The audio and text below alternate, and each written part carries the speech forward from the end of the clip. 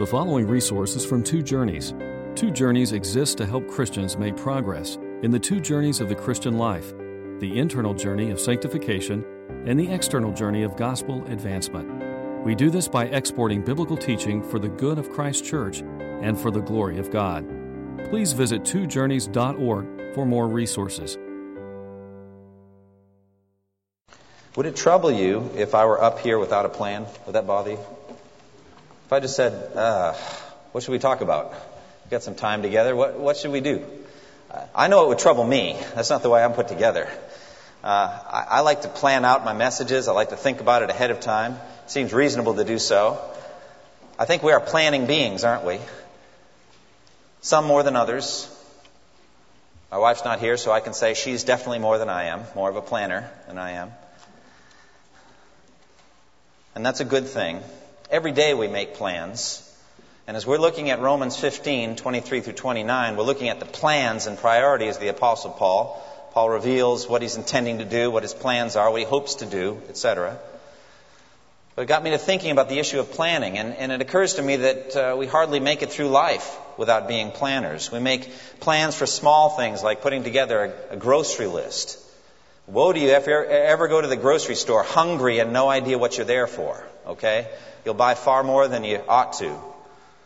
We plan out a work day or a work week. We figure what's the best way to spend our time, Monday, Tuesday, all the way through Friday. From small things like that all the way up to larger things like career planning or financial planning or life planning. You know, there are financial planners that will meet with you and talk about things like debt strategies or saving plans, investment plans, planning for college, long-term investments, even retirement. They'll talk to you about that, and they're skilled in that ability and that discussion to help you make those plans. And also, world history has been formed by those who have made plans and have executed them. I was reading recently about the Marshall Plan. In 1947, the United States government and Secretary of State George Marshall wanted to help rebuild Europe. Part of it was a buttress against encroaching communism. They wanted to see especially Western Europe strengthened and rebuilt so that those economies would be able to stand up and be vibrant. And so $13 billion was apportioned through the Marshall Plan to the rebuilding of Europe after World War II. Architects spend their whole career planning out buildings down to the very detail, kind of windows and structure and the artistic appearance, all of that. Engineers plan out projects down to the nuts and bolts. That's what it is. We do planning all the time. And in this way, I think, we reflect the character of God. We are created in the image of God. And our God is a planning God. We believe from Ephesians 1 that He planned out before the foundation of the world to call a people for Himself, for His own name and His own glory, that they should be holy and blameless in His sight. And it says, in love He predestined them and called them according to the plan of Him who works out everything in conformity with the purpose or plan of His will. Our God is a glorious planner. And thanks be to God. All of us who are Christians can say this. Thanks be to God that His plan extended even to me. And that God worked in history and orchestrated things so that I would come to faith in Christ. God is a planning God.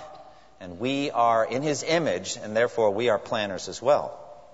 It says in Proverbs 22:3, a prudent man sees danger coming and takes refuge, but the simple keep on going and suffer for it. So the ability to look on into the future, to use your imagination, and to think what's coming, and then to make plans accordingly and carry them out. Now that's in the image of God. Now the ant in Proverbs 6 is held up as an example against the sluggard. Go to the ant, O sluggard, we're told. And why? Because he stores up his food when there's an opportunity. In the summer, stores it up so that when winter comes, he'll have enough to eat. And so we're enjoined to be planners like that. But I tell you that human planning is at a much higher level. The Christian, I think, in this area of planning is trained to think in three senses. First of all, we're trained to think, the Lord may return or I may die tonight. So I need to be ready right now to face my judge and maker unafraid. It could be that you came here today not a believer in Christ. You need to come to faith in Christ. And why? Because you don't know for sure what a day will bring about. You need to look to Jesus, who shed His blood on the cross that you might have eternal life. You need to trust in Him for your personal salvation because you don't know whether you'll even be alive tomorrow. So that's the first sense a Christian is trained to think about planning. We need to be ready to die. We need to be ready to face our judge and maker unafraid now, because we might not even have tomorrow. We need to think like that. But secondly, the Lord may not return tonight, or I may not die tonight. And so therefore, after the ant who stores up when there's an opportunity, I need to make plans for the future. I need to think about the future as though I might live another 30, 40 years. Knowing all of that is in the hand of God, I might not, but I need to plan for it. I need to keep working and plan for the future. And there, Isaiah 32:8 stands and helps us. There it says, "The noble man makes noble plans, and by noble deeds he stands." So that's a planning verse for you. We are to make plans, and we're to live and act out according to those plans. And those plans are to be noble plans, and by those noble deeds we will stand righteous and with a life that's worth living. So that's the second way we're trained to think about planning. Thirdly, having planned, we're supposed to go back to the first concept that God is sovereign over all things and that He may overturn many, if not all, of my plans. And that shouldn't frustrate us, actually should delight us. I want my bad plans overturned, don't you? I want my lack of foresight not to be the final determiner in the end. I want God to make the final decision. And He does. He rules over all those things. Now, we'll talk more about some aspects of that, but I think that's a good way for Christians to think about planning. Now, here in Romans 15, we're going to get a look at the Apostle Paul's plans, how he thought, what he planned to do, and how the Lord finally would dispose of those plans in the end according to wise counsel of His will. Now, first, we get a sense that Paul's planning to go to Jerusalem and then to Spain. Now, let's review Paul's relationship with the church at Rome. Back in Romans 1:13, Paul expressed a deep desire to visit the church at Rome. Romans 1:13, he says, "I do not want you to be unaware, brothers, that I planned many times to come to you, but have been prevented from doing so until now, in order that I might have a harvest among you, just as I've had among the other Gentiles." So Paul had already made many plans, but they weren't getting fulfilled the way he wanted. And now here in this text, in verse 23 and 24, he says, "I've been longing for many years to come and visit you. I plan to visit you when I go to Spain. I hope to visit you while passing through, and to have you assist me on my journey there after I've enjoyed your company for a while." That's his plan. That's what he's planning on doing. Now, we already talked last time and the week before about why Paul hadn't visited Rome yet. We saw previously that Paul made clear his priority structure was to focus on unreached people groups, to be a frontier, trailblazing, church-planning missionary, apostle to the Gentiles. That's what he was called to do. Look at verse 20 and 21 again by way of reminder. "It has always been my ambition," Paul says, "to preach the gospel where Christ was not known, so that I would not be building on someone else's foundation. Rather, as it is written, those who were not told about Him will see, and those who have not heard will understand." This priority led to Paul's activity. And his activity is from Jerusalem all the way around to modern-day Yugoslavia, Illyricum. He has been fully preaching the gospel of Christ. He's been active in all these strategic urban centers, following the main, perhaps Roman roads, going to places like Corinth and Athens and significant places, and also some that were a little bit smaller, but that God led him to. In Asia Minor, in northern Greece, which is Macedonia, and down in southern Greece, which is Achaia, he'd been faithful in preaching the gospel all the way to the border of the Adriatic Sea. He's been faithful in doing that. Secondly, we also saw that the Roman church was a mature church. He says in verse 14, "You are full of goodness, complete in knowledge, and competent to counsel one another." And the idea there is, therefore, you don't need me to come. I'm not saying that it wouldn't be a fully blessed time. He actually does say that in verse 29. "I know that if I come, it'll be with the full measure of Christ's blessing, and that there'll be a good time of rich fellowship, and there'll be a harvest among those Romans that haven't heard yet," etc. But what he's saying is, you're a healthy, strong church, and I'm not going to spend a lot of time there. That's why he hadn't visited Rome yet. So Paul hadn't come. But now Paul makes an amazing declaration. Look at verse 23. He says, "But now that there's no more place for me to work in these regions." Wow. There's no other place to go if I'm looking for a frontier here in Asia Minor and in northern Greece, Macedonia, and down in southern Greece, Achaia. There's no more place for me to go. The gospel has been fully proclaimed in all these areas. Oh, what an incredible statement that is. That is a rich and powerful statement. He's not saying that there's no one there that hasn't heard the gospel. Everybody's heard the gospel. He's not saying that. But he's saying he can see the hand of God in laying out a strategy where there are centers of strong gospel preaching churches in each of these regions. And he wants to move on now to a place where there's no churches at all. That's what he's talking about. And so he wants to go to Spain. It was a new horizon of fruitful ministry, a new trail to blaze, and we'll talk more about that in a moment. But that's his desire. He's going to go on because there's no more place for him to work. Now, here he expresses his plans. He says, now I have no longer any room to work in these regions, and since I've been longing for many years to come to you, I hope to do so in passing as I go to Spain, and to be helped on my journey there by you once I have enjoyed your company for a while. At present, however, verse 25, I am going to Jerusalem, bringing aid to the saints. So there's the plan. First to Jerusalem, bringing some aid to the saints. Second to Spain, going to stop by in Rome on my way through. Those are my travel plans. That's what he's talking about. But we know from Scripture that all plans are subject to the sovereign will of God. There are many verses in the Bible that teach us this. For example, Proverbs 16, verse 9. Proverbs 16:9 says, in his heart a man plans his course, but the Lord determines his steps. Or this one, again, Proverbs 16:1. To a man belong the plans of the heart, but from the Lord comes the reply of the tongue. In other words, you can make your plans, but God's going to be sovereign even over the words you speak. All plans are subject to the throne of God. That's what it's saying there. Or this one, Proverbs 19:21. Many are the plans in a man's heart, but it is the Lord's purpose that prevails. So we make many plans, and we ought to, but it's the Lord's purpose that prevails. The strongest teaching on all this in the New Testament is in James chapter 4. And there James is dealing with people who are confident, fully confident in tomorrow. They're actually, more than that, they're fully confident in a year from now. And so James addresses this arrogant confidence that has this confidence that we'll be alive and be able to do business even a year from now in some very strong words. James 4:13 through 15, he says, now listen, you who say, today or tomorrow. Today or tomorrow is equally certain to these people. Today or tomorrow, we will go to this or that city, spend a year there, carry on business, and make money. Why, you do not even know what will happen tomorrow. What is your life? You're a mist that appears for a little while and then vanishes. Instead, you ought to say, if it is the Lord's will, we will live. Stop right there. That bears careful meditation. If it is the Lord's will, we will live. That's not morbid. It's theologically accurate. If it is God's will, I'll be alive tomorrow. If it is the Lord's will, we will live and do this or that. Even my own plans are in the hands of God. That's the way we ought to think.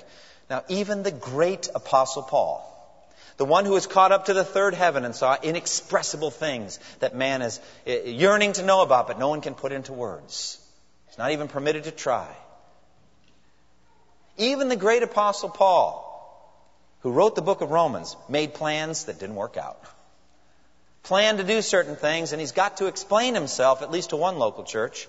Here he describes his plans to the Romans, but it's not clear he ever made it to Spain, as we'll talk about in a minute. But in 2 Corinthians, he's got to deal with the fact that he had planned to visit that church and didn't go anyway. And he needs to uphold his apostolic authority in light of that. And so in 2 Corinthians 1, he talks about the change in his travel plans. He said, I plan to visit you first so that you might benefit twice. I plan to visit you on my way to Macedonia and to come back to you from Macedonia and then to have you send me on my way to Judea. When I planned this, did I do it lightly? Or do I make plans in a worldly manner so that in the same breath I say yes, yes, and no, no? But as surely as God is faithful, our message to you is not yes and no. The issue is that an apostle who changes his plans like this seems unstable, uncertain, unsure, unleader-like, unreliable, therefore not worthy of following. So he's got to deal with it in 2 Corinthians, his change of plans. Nothing could have been further from the truth in Paul's case. He's just establishing that God rules over our plans finally in the end. Knowledgeable that God rules over our plans, however, does not mean we ought not to plan. And so here Paul is making his plans. 5 years ago, on the morning of September 11th, 2001, I was packed up to go down to Washington, D.C. to meet with some leaders, Christian leaders in Congress and Christian senators for a meeting together with some pastors. So I was all packed up to go on the morning of September 11th. My car had the luggage in there. I had my suits with me. I'd planned to go. Until I saw that a plane had crashed into the Pentagon and that they had sequestered all the members of Congress and hid them in some secure places. And that the whole highway, which I was going to travel on right by the Pentagon, was closed down to all traffic. I knew immediately, among many other things, I wasn't going anywhere today. My travel plans had changed. And so it is in our lives. We can make plans, but in the end, it's God who decides what happens. They rescheduled the meeting for a month later, and so I went, and that was the weekend of the anthrax scare. So I was there when there was plastic all over the air ducts and stuff. I came back saying to my wife I was complaining of flu-like symptoms 4 or 5 days later. She didn't think it was funny. But I never did get anthrax, and that was an amazing time. But just walking around through the Capitol building and looking at all that, and just the intensity was so strong at the time, in the time of prayer. But that was what God planned, not my original plans. You see, God makes the decisions in the end. We still need to plan. So what was Paul's mission to Jerusalem? What was he going to do? Well, he wanted to serve and unite the church. Look at verse 25 and 26. Now, however, he says, I'm on my way to Jerusalem in the service of the saints there. For Macedonia and Achaia were pleased to make a contribution for the poor among the saints in Jerusalem. The issue here is money. It's a love offering that was taken from Gentile churches in Greece. Macedonia, as I've said, is northern Greece. Achaia is the southern part. Macedonia, that's where you've got Philippi and Thessalonica and all that. The southern part is Athens and Corinth and those cities. And he said both Macedonia and Achaia together, these Gentile churches, were pleased to make a contribution for the poor among the saints in Jerusalem. Now this shows an attitude of fellowship. Paul, actually, the word contribution in the NIV is the word koinonia. They are pleased to make a koinonia. A fellowship is what it was. It's money, but it's coming out of a theology of oneness. That we're part of one body of Christ. Together. And Paul is there in service to the unity of the body of Christ. Not like communism in which government decrees that everybody's stuff belongs to everybody else. But rather from an open and glad heart, a desire to share. That was the fellowship they had.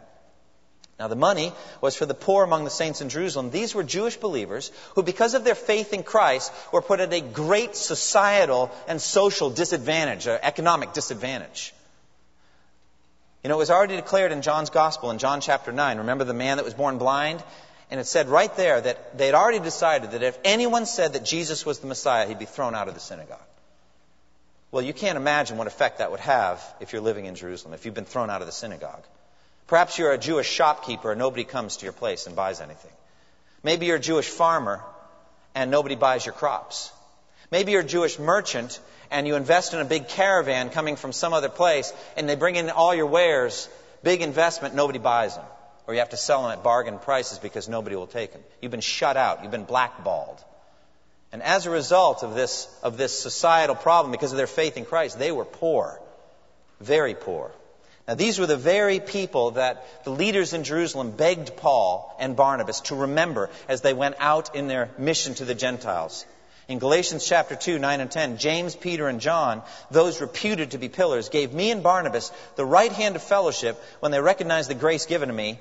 They agreed that we should go to the Gentiles and they would go to the Jews. All they asked was that we should continue to remember the poor, the very thing I was eager to do. So one of the things they mentioned, these pillars in Jerusalem mentioned, these men, is please remember how much the saints here are suffering. Could be that there's some Gentiles who come to faith in Christ and they could help us out. And Paul says we were eager to do it. And so they went out, not only in the name of Christ, but once people were established and the churches were flourishing, they said, you know something? There are issues back in Jerusalem. Is there any way you could help? And so they started taking a collection, money, from these Gentile churches. He mentions it in depth in 2 Corinthians 8 and 9. If you want to know more about the offering, there's more reading about it there. But let me just read a few verses from that. It says in 2 Corinthians 8, 1 through 4, and now, brothers, we want you to know about the grace that God has given the Macedonian churches. Now let me stop a minute again. Macedonia is the northern part of Greece. Achaia, the southern part. Corinth was in the southern part. The northern churches have already given. What he's doing is he's saying, look at the example of your brothers up there in the northern churches. Now you are in the southern churches in Corinth. You ought to give too. That's what he's saying to these churches, these brothers in Corinth. He says, we want you to know about the grace that God has given the Macedonian churches. Out of the most severe trial, their overflowing joy and their extreme poverty welled up in rich generosity. For I testify that they gave as much as they were able, and even beyond their ability. Entirely on their own, they pleaded with us, urgently, for the privilege of sharing in this service to the saints. Oh, what a sweet attitude among these Macedonian Christians. They're poor, but they give everything they can for the saints in Jerusalem. And he uses that example to motivate the Corinthians to give as well. And Paul stresses here in verse 26, Macedonia and Achaia were pleased. So apparently, they gave as well. The Corinthian churches, the church in Athens perhaps, they gave as well. And so there's this big offering, collection that has been taken. And he stresses the pleasure that these Christians had in giving. They were pleased to do it, he says. He says it twice. They were pleased to do it and yearned to do it. There was a pleasure in the giving. Oh, that's a heavenly attitude. I don't want to be chained to my money, do you? I like to send it on ahead by giving in the Lord's work. It's the only way you can really invest in heaven. You know how they say you can't take it with you? Well, that's true, but you can send it on ahead. You can wire it ahead, okay? Give it by faith in the Lord's work. As the Lord calls you to give cheerfully and generously, because God loves a cheerful giver. Give. That's what he says the church in Macedonia and Achaia did. They were pleased. Now, back in those days, you couldn't send it on ahead. You couldn't wire it like you can do internet banking these days, or wire some money to an unnumbered or a numbered account in the Grand Cayman Islands, or some private bank in Switzerland or something like that. You can do all kinds of stuff with money by electronic means. Back then, if you're talking about silver coins or even gold, you had to carry it. There wasn't paper money. And so he's got this big amount of money, and he's got to get it to Jerusalem. That's a big job, isn't it? And so it'd be on animal back, on a caravan perhaps, or on one of those slow moving vessels that would go through the Mediterranean, hugging the shore and eventually get to Jerusalem. So Paul was going, he's going to bring that money, and he's got some brothers with him who can protect the money, perhaps somewhat at least, from highway robbery, and get it eventually there to the church at Jerusalem. That's what he says he's going to do. Now, what was his motive in the mission? Well, he talks about the service to the saints. It's related to the word for deacon. He's a servant to the saints there in Jerusalem. He wants to serve them. Well, why? Because they have real needs. They're hungry. They need food, clothing, and shelter for their children, for themselves. They're not able to make a living and support themselves. And so they really have become wards of the church at this point. It's a very tough situation for them, and he wants to serve them. But he also has a higher purpose, doesn't he? We've seen throughout the book of Romans, but especially here at the end, how much Paul yearns for Jew-Gentile unity to be put on display. And so he wants the Jews and the Gentiles who both believe in Christ to be openly and visibly together and one as Christians. He wants to show the power of the gospel to make former enemies brothers, friends in Christ. And so he talks about this, the unity that they have in Christ. A very open, obvious, tangible way to display this unity is for Greek churches, Gentile churches, to give a lot of money to a Jewish church and help them out. And so he displays a rather remarkable attitude about this offering. He certainly describes how gladly willing the Greeks were to give, but he also goes beyond it and says they actually owed it to them. They actually owed it to them. They were pleased to do it, and indeed they owe it to them. Huh? Wasn't it Bill Cosby that said, after all, it's my money? Okay? Well, that's an attitude in our hearts. You look at it and say, we can relate to that. In one sense, it's true. There is such a thing as possession. It is ours. As the Lord said to Ananias and Sapphira, wasn't it yours before you sold it? It was yours. But there's a sense of obligation here that Paul's talking about among the Gentile Christians. Well, what's his logic? Well, he says they're pleased to do it, indeed they owe it to them. For if the Gentiles have shared in the Jews' spiritual blessings, they owe it to the Jews to share with them their material blessings. It's amazing logic.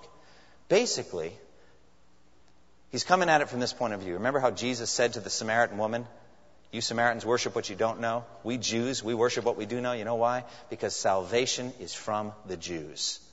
It's the very thing that had been said to Abraham way back at the call of Abraham. Through your offspring, all peoples on earth will be blessed.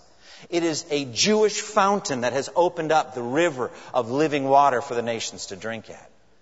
You have received lavish spiritual blessings. He already talked about this in Romans 11 with the image of an olive tree. Remember? The Jewish olive tree has Jewish roots, the patriarchs, and it's been growing up. It's a cultivated olive tree. And you Gentiles, you've been cut out of a wild olive tree, and you've been grafted into a Jewish olive tree, and now you share in nourishing sap flowing from the Jewish root system. You have received spiritual blessings from the Jews. And therefore, the Gentiles owe it to the Jews to share with them the lesser blessing of material things. That's the way he's arguing. That's an amazing thing. Now, you might ask, why is he telling the Romans about it? Well, could it be that he's trying to motivate them to think the same way about their money? Could it be he's motivating the Roman Christians to think that way about Jews and to evangelize Jews, or to Jewish Christians to promote unity in the church at Rome? As we've already noted, it's a mixed church. And he's going to be, how shall I put it, hitting them up for money in a minute. He's going to be asking them to support his mission work. And if they're clinging to their money as though it's their own, they're not going to be open-handed and generous. They're not going to think about their money rightly. And so he wants to show them the example of Macedonia and Achaia. All right, well, what's Paul's mission to Spain? We've talked about his mission to Jerusalem for the unity and service of the church. What is his mission to Spain? Well, it's to advance the church. Simply put, he wants to preach the gospel to people who've never heard of Jesus. Now, there's some good evidence that the Old Testament place known as Tarshish is actually Spain. Do you remember the story of Jonah? How Jonah didn't want to go to those nasty Gentiles in Nineveh, didn't want to preach the gospel to the Gentiles, so he said, I'm going to run. You know, maybe he had never read Psalm 139. Where can I flee from your spirit? Where can I go from your presence? If I go up to the heavens, you are there. Even if I go to the far side of the sea, you are there. And actually, you're never going to make it, Jonah. I'm going to send a storm and you're going to go to Nineveh. You see, many of the purposes of a man's heart, but it's the Lord's purpose that prevails. Where is he trying to go, though? He's trying to go to Tarshish. That probably was Spain. You think about the Mediterranean, and if that's all they really knew, that is the distant most parts of the earth. That's the end of the world as far as they're concerned. Well, we have already learned from Scripture. The ends of the earth belong to Jesus. To the distant shores, it belongs to Jesus. The distant islands will worship him and praise his holy name. God said in Isaiah 49 to Jesus, it is too small a thing for you to be the Savior of the Jews only. I will also make you a light to the Gentiles, that you may declare my salvation to the ends of the earth. Paul says, that's for me. I want to take Jesus' name to the distant-most regions of the world. Very different from Jonah. He's not running from God. He's not running from the Gentiles. He's running to Tarshish to preach the gospel there.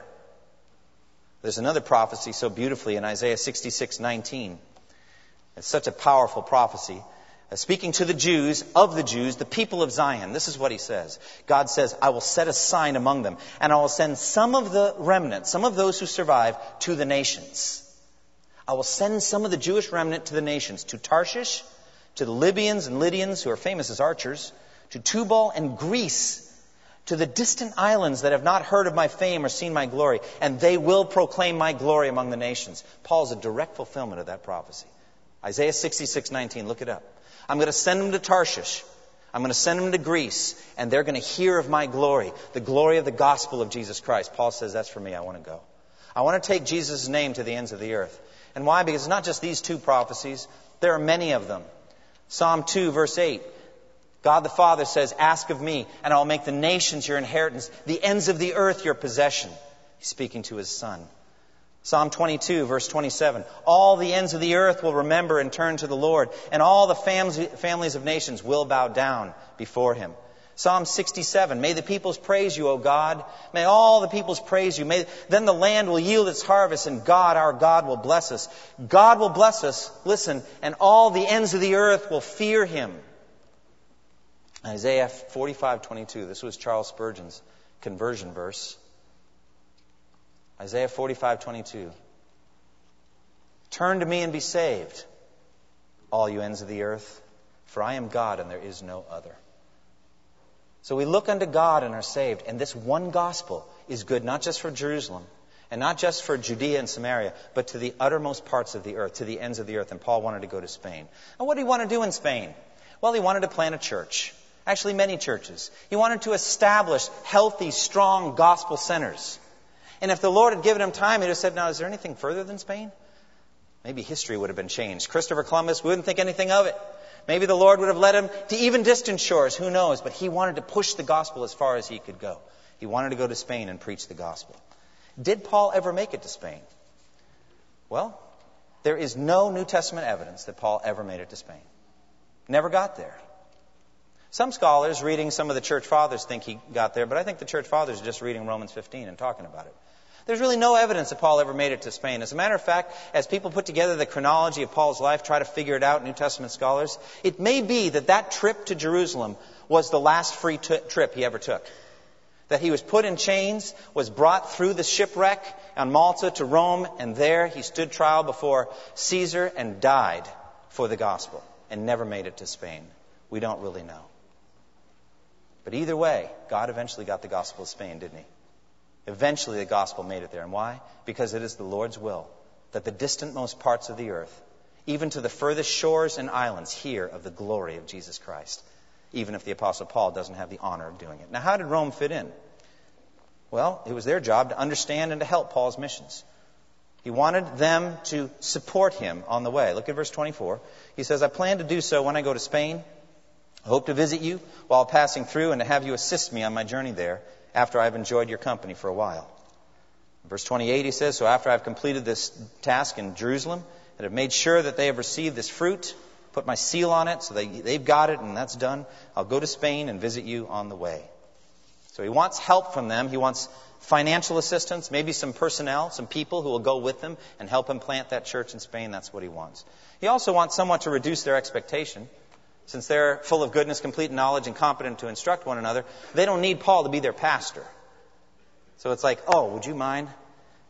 We actually have a pulpit committee, and we've been looking, and you are looking really good for us. Is there any way we could convince you to be our pastor? Paul says, look, before I even get there, just know I'm passing through.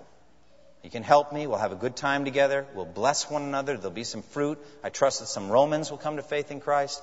But then I'm moving on. I'm going to Spain. However, when I come, verse 29, I know that when I come, I'll come in the full measure of the blessing of Christ. Wouldn't it be wonderful to be able to say that? Let's say a Christian a family invites you over for dinner this afternoon. You say, well, I want you to know. I know that when I come, I'll come in the full measure of the blessing of Christ. You'll be blessed to have me. You say, well, that sounds arrogant. No, that's not it. It's just my desire is that you will be blessed in Christ by my coming. I yearn to have that kind of sweet fellowship. I yearn to leave the sweet savor of Christ after we left. Not, I couldn't wait for them to leave, but rather that it was a rich blessing of fellowship. And that's what he's saying in verse 29. Now, what application can we take from these verses? Well, can I urge you to be planners, godly planners? Can we start out at eternity with our planning? I would like you to plan for death, because it's appointed to each one of us to die and then to face judgment. So I want you to plan for judgment. I want you to plan to stand before the judgment seat of Christ and to give him an account for everything done in the body, whether good or bad. Plan on that. Plan on it. Plan on giving Christ a full account and work backwards from there. Then I'd urge you to plan for 10 years from now. Say, Lord, if you give me time, where do I want to be in 10 years? We often talk in this church about the two infinite journeys. What kind of person do I want to be in 10 years? How do I want to grow? What are my habits? What do I want? Spiritual disciplines. What Bible chapters and books do you want me to memorize? How do you want me to develop as a prayer warrior? Right now I'm praying X amount of time. I'd like to pray 3 or 4 X every day. I want to be more of a prayer warrior. I want to be more faithful in evangelism. What kind of person do you want me to be in 10 years? And in terms of the external journey, what do you want me to do for the kingdom? What's my mission? What's my calling? Plan 10 years down the line. Knowing you might not ever even make it. But just plan for it and prepare for it. And then work backwards. What do you want to do next week? What do you want to do later this afternoon?